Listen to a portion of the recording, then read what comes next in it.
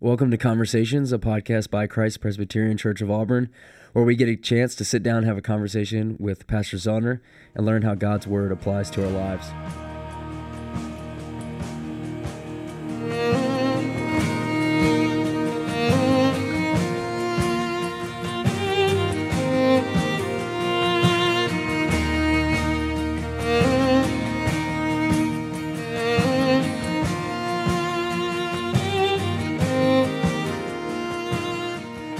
Hello, welcome back to Conversations. Will Leitner is here sitting with our Pastor Eric Zollner. How are you doing today, Pastor Eric? I'm great. Good to see you, Will. Thank you.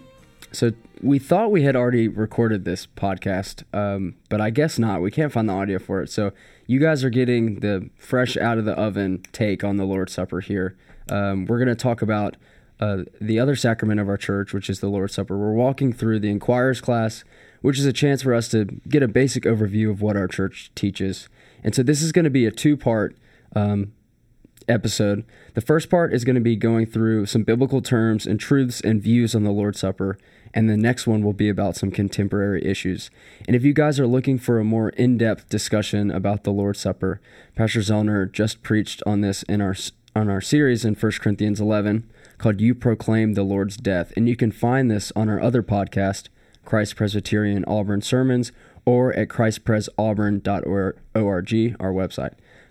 So I'm so glad you're here, Pastor Zollner. Please help us through this sacrament. Oh, sure. Thank you so much, Will. Well, I think the thing to begin with on the sacrament of the Lord's Supper is just like every other Christian doctrine, we want to begin by figuring out what does the Bible say. And so there's some biblical terms that are used to help describe what we're talking about in the sacrament of the Lord's Supper. The first is this term that's used in the book of Acts, and that term is the breaking of bread. In Acts chapter 2, verse 42, the Bible says that, and this is coming right after Pentecost, all these people have been converted to faith in Christ. It says they devoted themselves to the apostles' teaching and fellowship and to the breaking of bread and the prayers. And we recognize that they're not having an after-church Sunday lunch as if that's the breaking of bread. These are very specific, deliberate details. The apostles' teaching involves the lessons the apostles took from Christ himself. They're passing along these lessons in order to establish a foundation for the church. Fellowship is unique and different from fellowship outside the body of believers. It is something which is rooted in our foundation in Christ. The fact that we are united together as one body, that fellowship is unique and different. Likewise, the breaking of bread, it can't be a church potluck because it's using this term, the breaking of bread, which harkens back to precisely what Jesus did on the night when he was betrayed. He took bread and he broke it. And then also the prayers. So we see that term in Acts 2, but we also see it again later on in Acts chapter 20. And I think it's really important for our people to recognize that immediately the apostles begin joining together the sacraments, whether baptism and the Lord's Supper, with the preaching of the Word. And so the sacrament of the Lord's Supper goes with the preaching of the Word. It says in Acts chapter 20, verse 7, Paul is preaching late into the evening, and this fellow named Eutychus falls out of a window because Paul's been preaching so long. It's late into the night, and he's tired. But it says in Acts 20, verse 7, on the first day of the week, when we were gathered together to break bread, Paul talked with them, intending to depart on the next day, and he prolonged his speech until midnight. Now, the essential part here, there's multiple pieces of that single verse that are useful. The first thing is that the people of God are gathered on Sunday, the first day of the week, whereas prior to the resurrection, faithful followers of Yahweh would have gathered on Saturday for their worship. Sunday becomes the new Sabbath. And then also they're gathered doing two things, breaking bread and listening to the preaching of the Apostle Paul. So it's the word and the sacrament going together. But that term, breaking of bread, again, is used there. It's got to be an encouragement to know that even the Apostle Paul had people fall asleep while he was preaching. Yeah, and I don't want to brag, but at this point I've had nobody ever die from falling asleep under my preaching, so it could get worse, I guess. The other term that kind of stands out is the Lord's table. In 1 Corinthians chapter 10, the Apostle Paul is correcting some of the Christians in Corinth who have been participating still in pagan practices of eating and drinking at these pagan temples. And the Apostle Paul corrects them, and he says, you cannot drink the cup of the Lord and the cup of demons. You cannot partake of the table of the Lord and the table of demons. And so that phrase, the Lord's table, is one that begins to be used throughout the church. And that means that when we come to take of the Lord's Supper, it's really not a Presbyterian table if you're in a Presbyterian church, or a Baptist table if you're in a Baptist church. It is the table that the Lord Jesus himself has set for his people.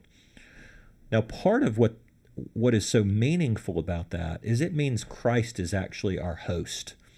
So we're coming to a meal that he has set for us. It's his table. And his position of being the host means that he is desirous of relationship.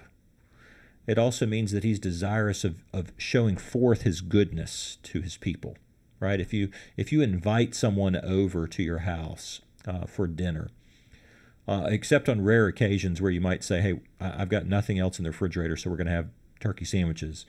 You're going to prepare something that helps to invite that person into relationship. And that's really what the Lord's Supper is. So the third term, we've talked about the breaking of bread, the Lord's table. The third term is the Lord's Supper. And that term is found in 1 Corinthians 11, verse 20. And again, that's the section that I preached on about the Lord's Supper.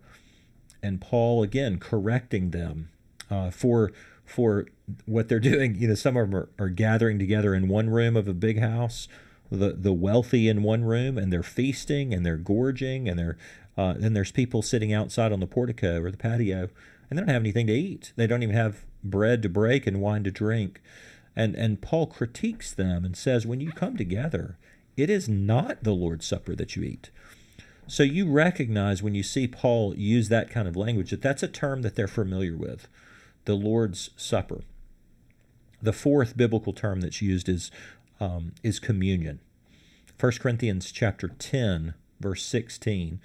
If you were to look at this in the New King James Version, it says, the cup of blessing which we bless.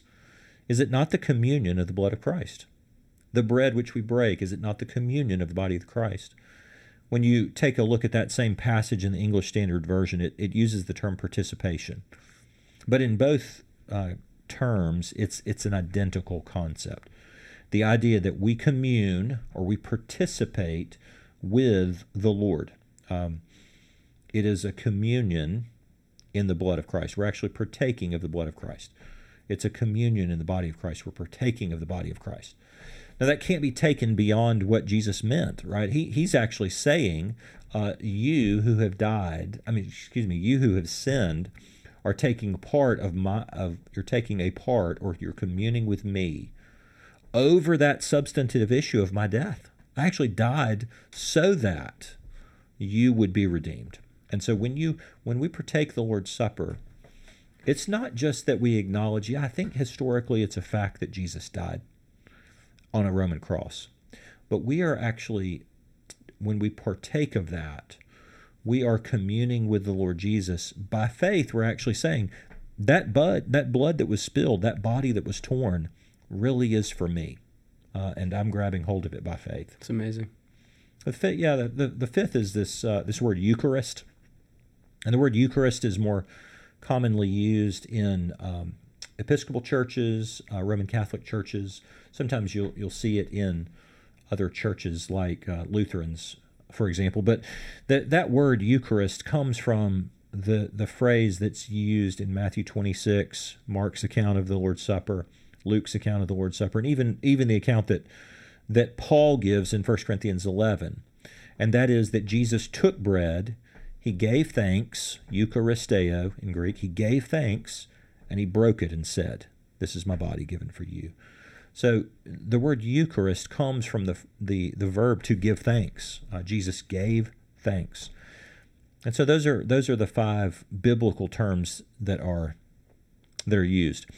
Now, I say all of this because when we want to understand what's going on in the Lord's Supper, we want to make sure we understand those biblical terms and recognize that all of them must be a part of what's really true about the Lord's Supper. They've all got to be a fact, and we can't sit on one more than another, if that makes sense. Absolutely. One thing that comes to mind, too, is just the fact that the Christian faith is not an individualistic faith. It's what's happening here is the Lord's Supper is happening in the fellowship of believers in the context of the church. So if you have a great Bible study or a great parachurch organization, we're super thankful for that. That's amazing. But the sacraments that are a chance for us to hold in our hands the physical picture of the gospel, that's done in the context of the local church with preaching and prayer and the fellowship of the saints. And I think that's super important. You never see the Lord's Supper taken outside the context of the local church. You don't see two people on a hillside partaking of the Lord's Supper. You just can't find evidence of that. But our modern culture, you go to camp and they want to offer you a baptism in the river over here, and they want to offer you the Lord's Supper and grape knee-high and some crackers, and we're going to call that the Lord's Supper. Right. But those are always divorced from the church, and these are ordinances of the church that are to be administered by people who actually are trained in both preaching of the word and sacraments, so that when we give these things, that person can accurately explain what's going on for God's people. And so we now know some of the terms, so I'd love to hear from you maybe some of what these terms actually mean, or the truths that come along with these terms. And I think, that's a great point. The issue of the truths and what they mean are deeply rooted in those terms. So, for instance, one truth about the Lord's Supper is that it really is a memorial. Jesus says, "This do in remembrance of me." Now, I think I shared in the sermon I preached on chapter 11 that there was a common practice in the ancient world for particularly a wealthy person to leave funding with their family to carry on a perpetual feast that would go every year on that person's death, and that would be what they would call a memorial feast for dear old dad or dear old granddad or whatever it was. Jesus isn't instituting a memorial feast primarily. He's saying you're going to do this quite often in the church, and every time you do, it is to say that it is a memorial, is to remind us that the cross itself, the spilled blood of Christ, the torn body of Christ, is really the beginning of our salvation. And we must cling to that as the essence of our salvation. Without the resurrection, we just have a dead Savior. But if he's not torn and sacrificed for our sins, we have nothing to pay for our sins. And so it is a memorial. Secondly, if we understand 1 Corinthians chapter 11, it's also a proclamation of the gospel, meaning we proclaim the Lord's death until he comes. 1 Corinthians 11:26. As often as you eat this bread and drink this cup, you do proclaim. And how is it that we're making a proclamation about the Lord's death? Well, what we're doing when we partake of the Lord's Supper is we're actually proclaiming that the gospel is true for me, that this is not just a declaration of important facts, but it's a proclamation of that which you personally hold to be true. So in proclaiming the gospel, proclaiming the Lord's death until he comes, and I eat that bread and I drink that cup, I'm actually saying, Lord Jesus, I, by faith, partake of this gift that you have given to your church. That's allowing me, in an active way, not passive, active, to fully and completely proclaim the truth of the gospel for Eric. And that's one of my favorite things about this sacrament, is that it's a true picture of the gospel. It's kind of sad to think about when I was growing in my faith, about all my questions were about baptism, but I really wasn't fascinated with this whole bread and wine. But what's happening here is physical signs conveying amazing spiritual realities. Sinclair Ferguson talks about, we have all these physical signs in modern day, shaking someone's hand, or kissing your wife, or there's an exit sign. Yeah. And all these physical signs convey emotional realities. And that's one thing that is so great about the Lord's Supper is that Jesus knows we're visual creatures. And so he's instituting this to say, take this bread, drink this wine, and be reminded and take a picture of the fact that, hey, I love you and I died for you. And Sinclair said it's like God is taking off his wedding ring and saying, look, this is my ring, and this is a testament of how much I love you. Yeah. And I think that's so important because historically in the church, the Word of God and the sacrament of the Lord's Supper, or even the sacrament of baptism, but sacraments have always gone together as a driving force to push the gospel into the hearts of God's people. And it shouldn't be described as mystical. It should be really seen as a rich, full gift given to us by Christ. And that, I mean, should we be surprised if God made us physical beings, that he also condescends to give us physical elements to hold, taste, and touch? One of the ways I describe it to our people is I say, when we're partaking of this bread, it reminds us that there was actual body torn, actual body that died. When we're drinking the cup, we're saying it was actual blood.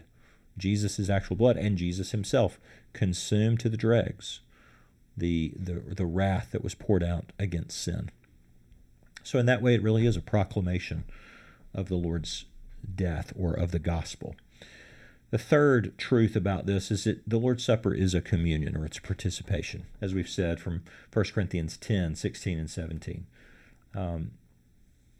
It is a communion with the blood of Christ. It's a communion with the body of Christ. And so while we're all going to be sitting in a church building and we're going to look to the left and look to the right and have brothers and sisters in Christ who are partaking, Jesus says this is an actual communing with me because I'm the guy that set the table. Right. So we're actually taking a meal that Jesus has set, and in that way participating with him. That's great. And so now, do you want to go into sort of the main views that we see in Christianity today in regards to the Lord's Supper? Yeah, I think that would be helpful. From the things we've talked about, all of these views spring that we're going to talk about here in just a second. And I would say that the reason that there's often confusion is because one branch of the Christian faith will sit on one phrase primarily. So I'll show you what I mean.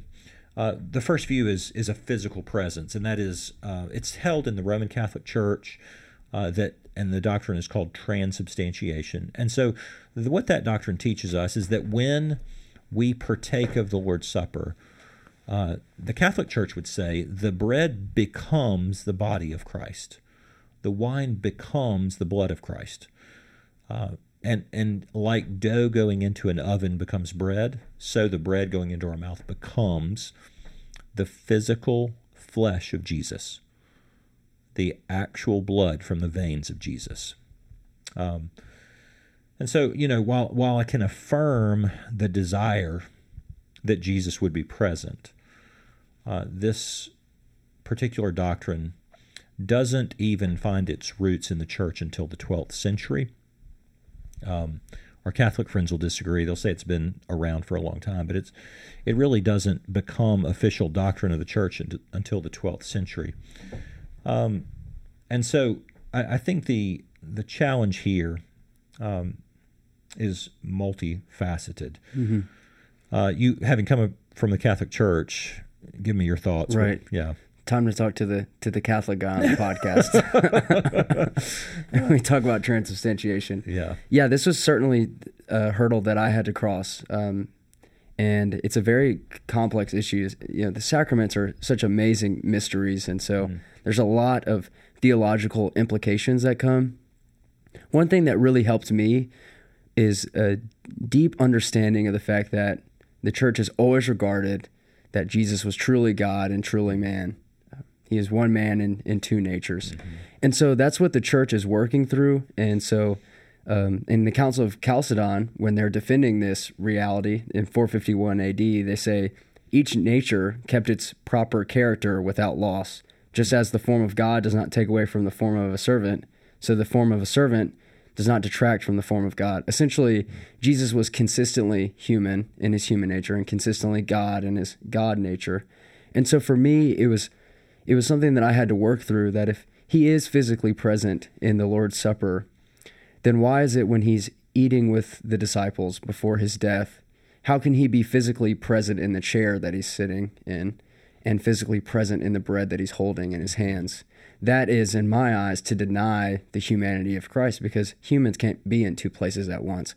So that was one thing that helped me, was looking at the whole view of Scripture and trying to make sure that my views of the sacrament are consistent with what the church has affirmed and what the Bible teaches, that Jesus is truly God and truly man. I hope I didn't just lose everyone when I talked about that in the podcast. No, I think that's helpful, because the essence of it is what is true on the night in which Jesus is betrayed. What he says to his disciples is true every single time the supper is celebrated from then on. So if Jesus isn't physically broken apart on that night when he says, "This is my body given for you," then he isn't physically broken apart any other time through the rest of human history. I think that's a really relevant point. John is leaning on Jesus, the Bible tells us. And Jesus' shoulder didn't suddenly become deformed because the bread became his body. Right. And so the truth is, I really I can affirm that the desire that Jesus would be present, but it always leaves us with a contention between his actual humanity. And we desperately need Jesus to be fully human in order to have a Savior who is right now at the right hand of the Father, interceding in a glorified body, an actual flesh where his bleeding wounds still plead for my redemption. Right. I mean, how amazing is it that one day our faith is actually going to turn into sight, and we will see our Savior in a glorified body. Yeah. We'll be able to give him a hug and see him walk and talk and move. It's remarkable. It's remarkable. You know, Will, along with that, I think Martin Luther is the one who gives us the second view of the Lord's Supper, and that's a view called consubstantiation. It's also a physical presence view, but Luther had a tough time, I think, his whole life trying to explain this particular view. So he would use the phrase, he would say, Jesus is in and around and under the elements.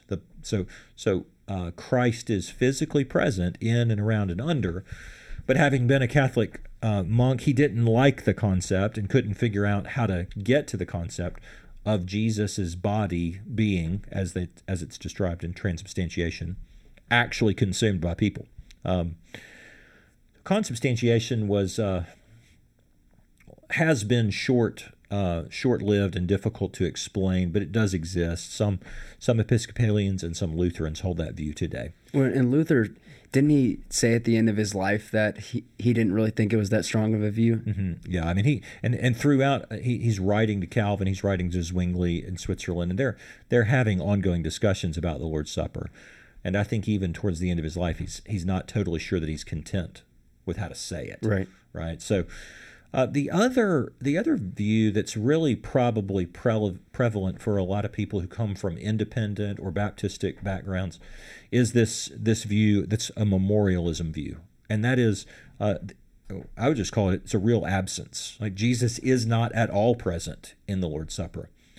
And so what we're doing when we partake of the Lord's Supper is we're just sitting there and trying to remember, which leaves 100% of the efficacy of this sacrament in my ability to remember, which my wife and children would tell you is a pretty dangerous place to leave anything. Nobody wants to leave something to my memory to be the weight upon which the whole thing is held Considering together. The fact that we thought we already recorded this podcast. That's right.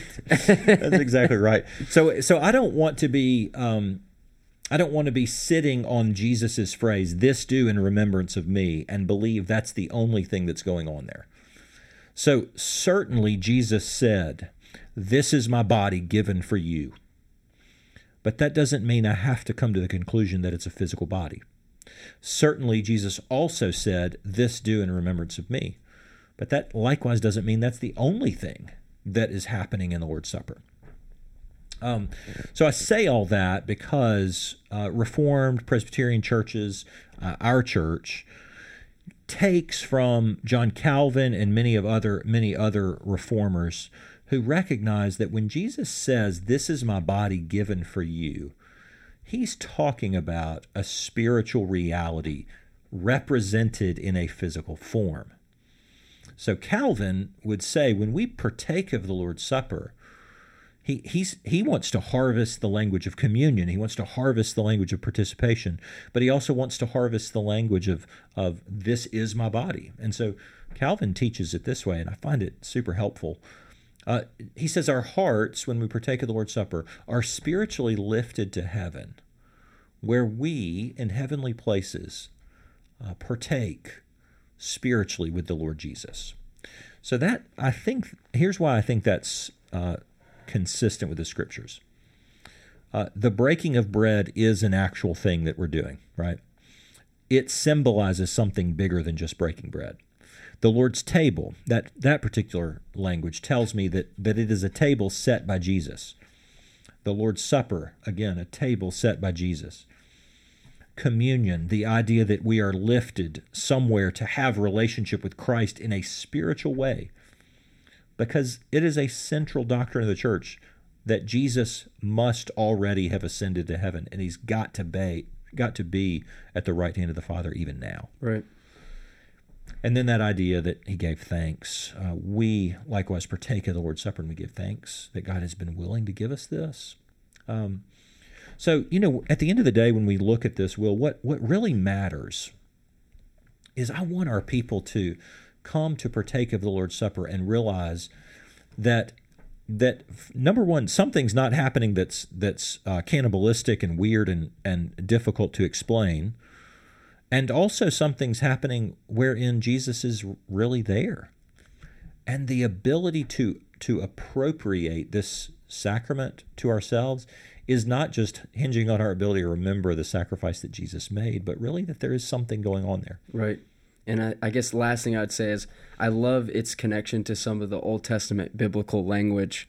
Mm-hmm. Going back to what Sinclair said, Adam and Eve, they heard, look, take, and eat towards the tree. And so Jesus heard, look, take, and drink the cup of wrath in the garden. Mm-hmm. So now we can look at the Lord's Supper and say, look, take, eat, and drink. Mm-hmm. And so it stirs up our hearts and affections for our Lord and Savior. That's exactly right. So that takes us from a first taking in Adam's hand that leads to death. And now here's a take and eat that's offered through the hand of Jesus, and it leads to life. Amen. Yeah. Well, Pastor Zona, thank you so much for your time today. Yeah. This was the first part of our conversation, and we will have a second part on some contemporary issues in the following week. Any last thoughts? No, this is great. Thank you so much. It's just our desire to see the Lord's Supper be embraced and appreciated for the richness that it is for the church. Absolutely. Well, thank you for the time, and thank you for listening to this podcast. I hope you enjoyed it, and we'll come back to the next one. Thanks, Will. See you.